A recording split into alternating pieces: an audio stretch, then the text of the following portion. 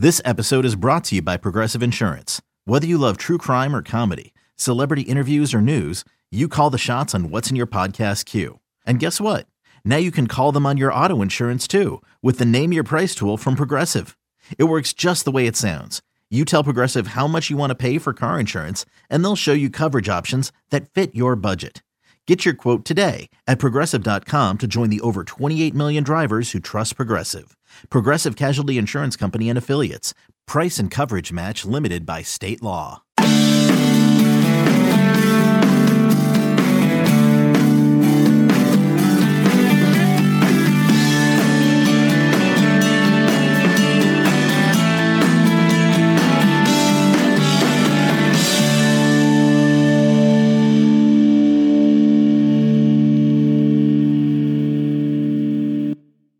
It's the Bama Online Podcast. It is Friday evening. It is on the heels of the announcement just moments ago of the additional opponents to SEC schedules. I'm joined by Charlie Potter. The beat doesn't sleep, Charlie. You know, we don't get Friday nights off on this beat. These aren't bankers' hours here, right, at BamaOnline.com. And with that, we find out that Alabama has added a road game at Missouri and a home game against Kentucky to round out its 10-game SEC-only slate. Your initial thoughts, Charlie? Were you a little surprised by that duo coming onto the schedule? Maybe a little. We had talked previously about the potential matchups that Alabama could have with adding the two extra conference games. And I know a popular pick and a team that just judging off of our message boards and social media, that Alabama fans wanted to see Alabama play Florida. And I think that was one of the more intriguing matchups out there that wasn't already previously scheduled. It goes to show that Alabama already had a pretty tough draw from the SEC East. Of course, it's going to get Tennessee, but playing Georgia.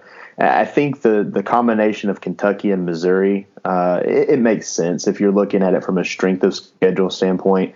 Kentucky is a team that, it's a team that's won 8 games 2 years in a row. They've won both of their bowl games the last 2 seasons. They get a guy like Terry Wilson back at the quarterback position. So I think that's a game that you're not just going to sleepwalk through. Missouri might be, going in with a first-year head coach and Drinkwitz, but I think it's a good combination. It's not the toughest schedule we saw. I'm sure we'll talk about that here in a little bit. There's some other teams that just from the 2 additional games they added, they got a tough draw. But when you look at the grand scheme of things, Alabama's got a good mix of teams ranging from the top to the bottom of the SEC East, with Georgia right there at the top. I think Tennessee and Kentucky are right there in the middle, and Missouri's probably at the bottom. So at the end of the day, when you look at it from that perspective, I think it makes sense. But there were so many options thrown out here when we were talking about this potential schedule. And we say schedule, the schedule hasn't even been released yet. We just know the opponents. We don't know the dates yet. So it's a pretty good draw for Alabama. I think fans are pretty happy, and we'll see if this thing can actually get played. Yeah, that's the big question still moving forward, and who knows if it was by design, but I like the SEC providing some nice content for the old network, right? You go ahead and you put the 2 additional opponents out there, although Friday at 6 Eastern, 5 Central isn't exactly prime time to blow big news out, but you're going to have some additional content in the coming week or so, you got to think, once we get an actual schedule. And that's when we'll have some more context provided to all of this as well. If you end up still opening your season with Georgia on September the 26th, if you're those 2 teams, well then, maybe a road trip to Missouri the next week isn't as easy coming off an opener like Georgia. If that's the way it plays out, that's where context will be extremely important once we get that actual 10-game schedule in terms of how it's going to look for all these teams. But I got to be honest with you, I found it anticlimactic Friday evening, man. I was anticipating Florida coming on the schedule perhaps, but you could see where the combination of both strength of schedule and the rotational situation with these, opponents coming from the other divisions. I think that probably played into it too, Charlie, because, you've had Missouri and Kentucky on Alabama schedules, I think, here in the last 3 or 4 years. So it's going to still be a little bit before you see those two teams again. And you sort of preserve the rotation that way. I'll tell you who was happy is Dan Mullen. Dan Mullen had to be thrilled. And I know the Gators, I think, have to go to Texas A&M, I believe, is one of their new games on their schedule. But if you're Dan Mullen, you not only don't see Alabama, who you were 0-9 against as the head coach at Mississippi State, but you still see them next year when there's a lot greater chance that there's going to be more than 20,000 people in the stands at the Swamp. You know, like if you would have gotten Alabama this year, if it had been bumped up and the occupancy and capacity's down, you're talking about what, maybe 20,000? You lose your home field advantage that way. And so conversely, when you look at Alabama getting Kentucky at home, you know, it shouldn't require much of a home field advantage there. But with Georgia, it's going to be interesting if there's a reduced occupancy. So a lot of different ways you can go with this thing. Again, we'll talk some more winners and losers. I thought going into it, just looking at who they were already paired with cross division, I thought Texas A&M and Tennessee were going to have their schedules upgraded a pretty good bit from strength of schedule. I think it played out that way. A&M ends up adding a road game at Tennessee. Will get UF at home.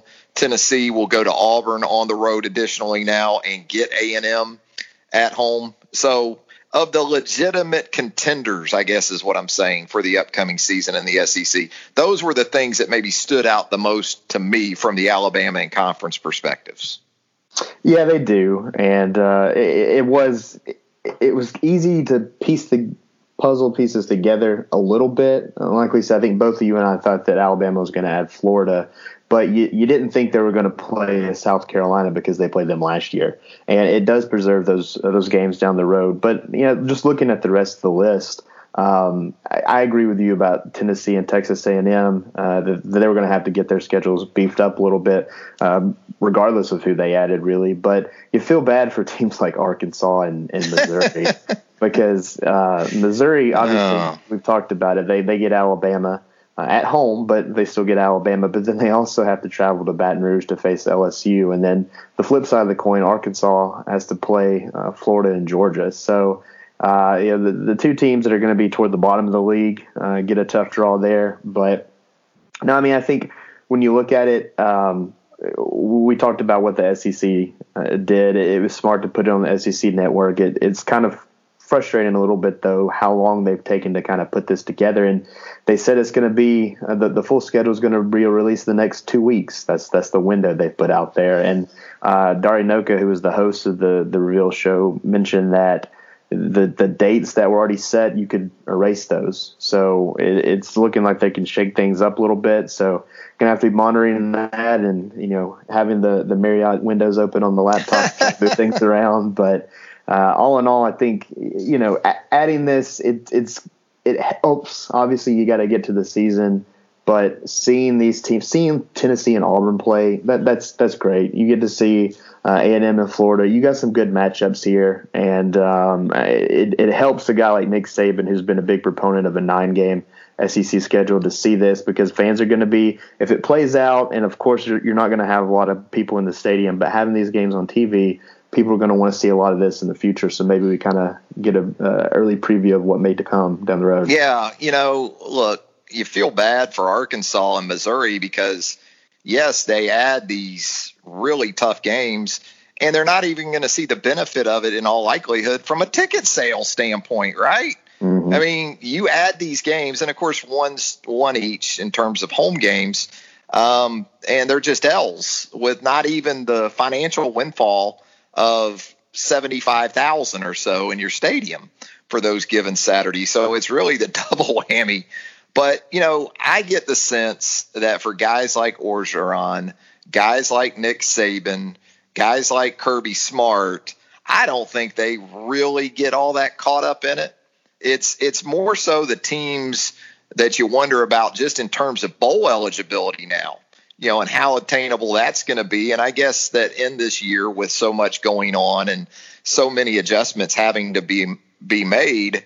I'm guessing 4-6 will probably be good enough as a standard if we do have a bowl season to get some of these teams in. But a lot to consider. And again, we're just doing this moments after the schedule, the additional games being released. So we're going to have plenty more thoughts on this as we move throughout the coming days and weeks. We're going to head to a break. When we come back with more of the Bama Online podcast on a Friday evening, we're going to talk about opt-outs in college football and the potential for those in the Southeastern Conference. To this point anyway, let me knock on wood 3 times. There you go. It's been pretty quiet on that front with the Southeastern Conference, but we'll get into some of that as well. And also protocols that are coming into play for college football and specifically, again, the Southeastern Conference. We'll do that and more when the Bama Online podcast returns right after this. All right, so we're back with more of the BamaOnline.com podcast. Travis Reier alongside Charlie Potter does an outstanding job for us there at BOL covering the Alabama Crimson Tide. And we've given you some quick bullet points on these additional games that have been released by the league to fill out these 10-game conference-only schedules for the 2020 season. Now that we have an understanding of who everyone is scheduled to play in the Southeastern Conference, Charlie, hard not to sort of shift your attention to who's going to play in these games, because as we've seen elsewhere around college football, and certainly in the National Football League as well in the last week or so, opt-outs become very much a part of the storyline. Where do you think we're headed, Charlie? I guess we want to start with Alabama closest to home, but then, around the Southeastern Conference, it's something that, again, we haven't heard as much about to this point. No, at least not from big name players. We've seen the Big Ten get hit especially hard with this, and I think that it's a situation where you can't blame the players. I mean, we're in an unprecedented time. We don't even know what the season's going to look like or if it'll happen. I think we try to remain optimistic in that regard, but when it comes to the contenders, really the teams that are going to be in that college football playoff picture, we haven't heard much from them. I think maybe the closest one would be a Penn State with losing a guy like Micah Parsons, but we haven't heard anything from Alabama or Clemson, Ohio State, Georgia, LSU, Oklahoma. Those teams haven't really been affected yet. And, when you look at Alabama's roster and how it's made up, you have a lot of seniors that are going to be the big names in the draft. And guys like a Dylan Moses and an Alex Leatherwood, a Devontae Smith, and Najee Harris, those guys all decided to come back this year. And I just don't see those guys like that choosing to opt out after making that decision on passing on the NFL draft, when a lot of those guys, especially Leatherwood, Moses, Smith, could have been first-round draft picks this past April. So I think when you talk about this, you look at the guys that are maybe juniors, and we've seen a guy like Jalen Waddle. I mean, he's been working out relentlessly all off season long, and he's been on campus and doing these things. We've seen the sports science videos that they put out with Jeff Allen. He's been in the facility and doing things like that. So you never know where it can come from, whether it's a reserve that's just uncomfortable or maybe has a health issue that they're worried about, and that's completely understandable given the current climate and the virus situation. But right now, it hasn't been that big of a deal from a player perspective of big names. We'll see what happens down the road, and that's something obviously we'll be keeping an eye on. I wish somehow, and I don't really see how it could happen, but we've seen the NFL put a deadline on it for players to opt out. We saw 5 former Alabama players choose to do so. I wish that we could have like a date to kind of put on the calendar for college football, but there isn't one yet. I don't think there will be. And I think, though, the coaches and the staffs are understandable and understanding that this is an unprecedented and a unique situation, and guys are going to have to make personal and family and professional decisions down the road. Yeah, the only date we really have right now with the SEC is August 17th, and that's the target date, the set date for the start of preseason practices. So I would say this next week will be perhaps pretty interesting around the Southeastern Conference. And, something else we haven't seen from SEC players is similar to the Pac-12 and the Big Ten and some other leagues, this unified approach. They've utilized, a couple of the leagues have, the Players Tribune to sort of get their concerns and in some instances some outright demands out there to those respective leagues. So that'll be something interesting to keep an eye on where it relates to the Southeastern Conference, because it's pretty much been quiet on that front as well. But that's what I would say the next week. I mean, if you start hearing some things over the weekend and into next week, I think that's the window that you're going to be sort of monitoring there where it comes to Alabama and SEC players. It's to the point, though, right, Charlie, where if the official Twitter account for Alabama football puts out a hype video like they did on Friday, sort of counting down 50 days to the start of the season, you're watching the hype video, seeing who they're including, right? Like, I think the one on Friday, you checked off Najee Harris, you checked off Jalen Waddle. I mean, that's kind of what we're left with right now, because we haven't interacted with the football team really since the Citrus Bowl or so. I mean, that's how long it's been. Yeah, I mean, the last availability we had was the National Signing Day, and you had the draft decisions, and that's guys that you obviously just talked to Nick Saban and the guys that are leaving. So it has been a minute since we've heard from those players, and it'll be interesting to see how that looks when they start camp in a week. But I do think one thing to keep in mind with this opt-out decision, if people are scouring social media, this weekend to look for clues. Clues. The players, though, they aren't in town this weekend. They've been given the weekend off. I do know that. So if you see, a guy that you think could be an opt-out candidate and he's back home, well, most of them are. I've seen a lot of them hit the airport and go back home and take advantage of a long weekend just before camp. And that's just the reality we live in. But no, you're right about that. I mean, I looked at the video. I saw Najee and Jalen and Devontae and Dylan Moses. Yeah. They even put out a graphic with a new schedule, and it had Devontae Smith and Patrick Surtain II on it. So it is going to be a busy week, though, just from a personnel and standpoint and getting ready for camp. And, I would like to hope that we would get some kind of availability. I don't know if we will, whether it's via SEC Media Days. We haven't heard anything about that since it's been postponed, or maybe just Nick Saban, who we haven't heard from since late March from a Zoom and teleconference standpoint, but we'll get them soon. Once they get into camp, I know you'll have, some kind of availability. We won't be, meeting with them in person over at Mount Moore. We'll be doing Zoom meetings and things like that and things over the phone. But we'll get a little bit back to normal and doing some kind of interviews.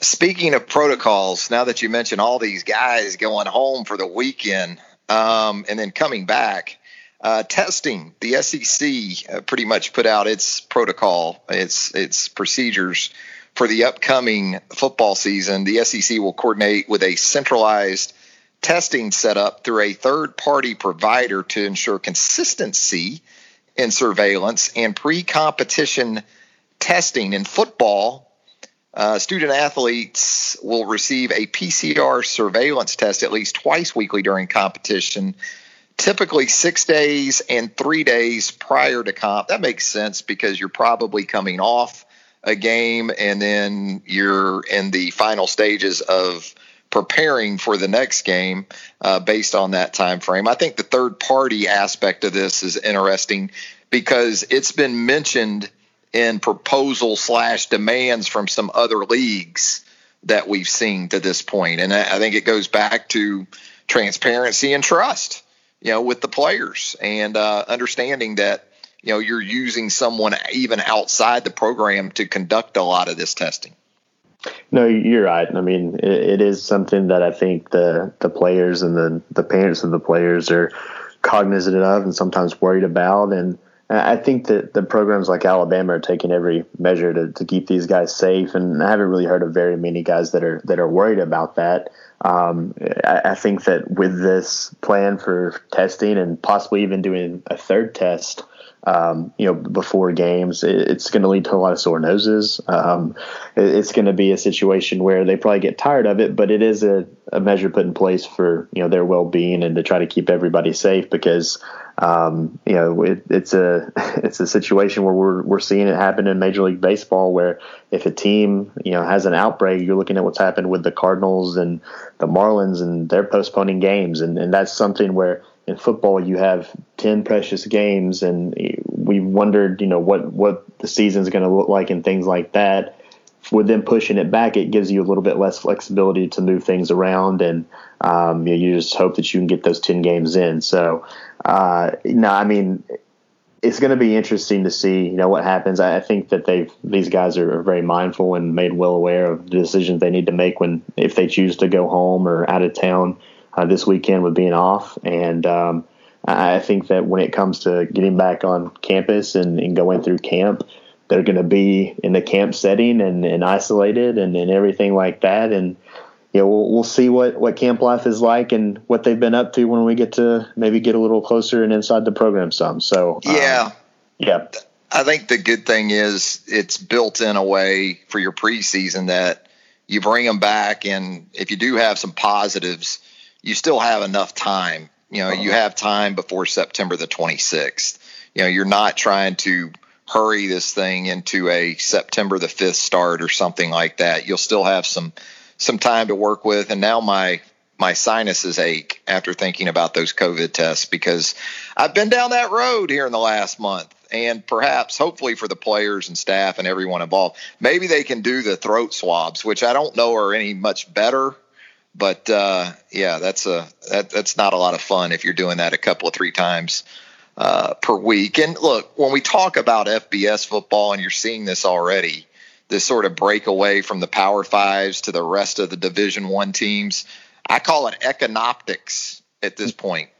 It's economics and it's optics. That's what we're dealing with right now when it comes to trying to pull this thing off for the college football season. And the economics work well for places like Alabama and Power Fives in general, not so much for Group of Fives and the few independents outside of Notre Dame that are banging around out there. Well, Charlie, appreciate you as always taking the time on a busy Friday evening.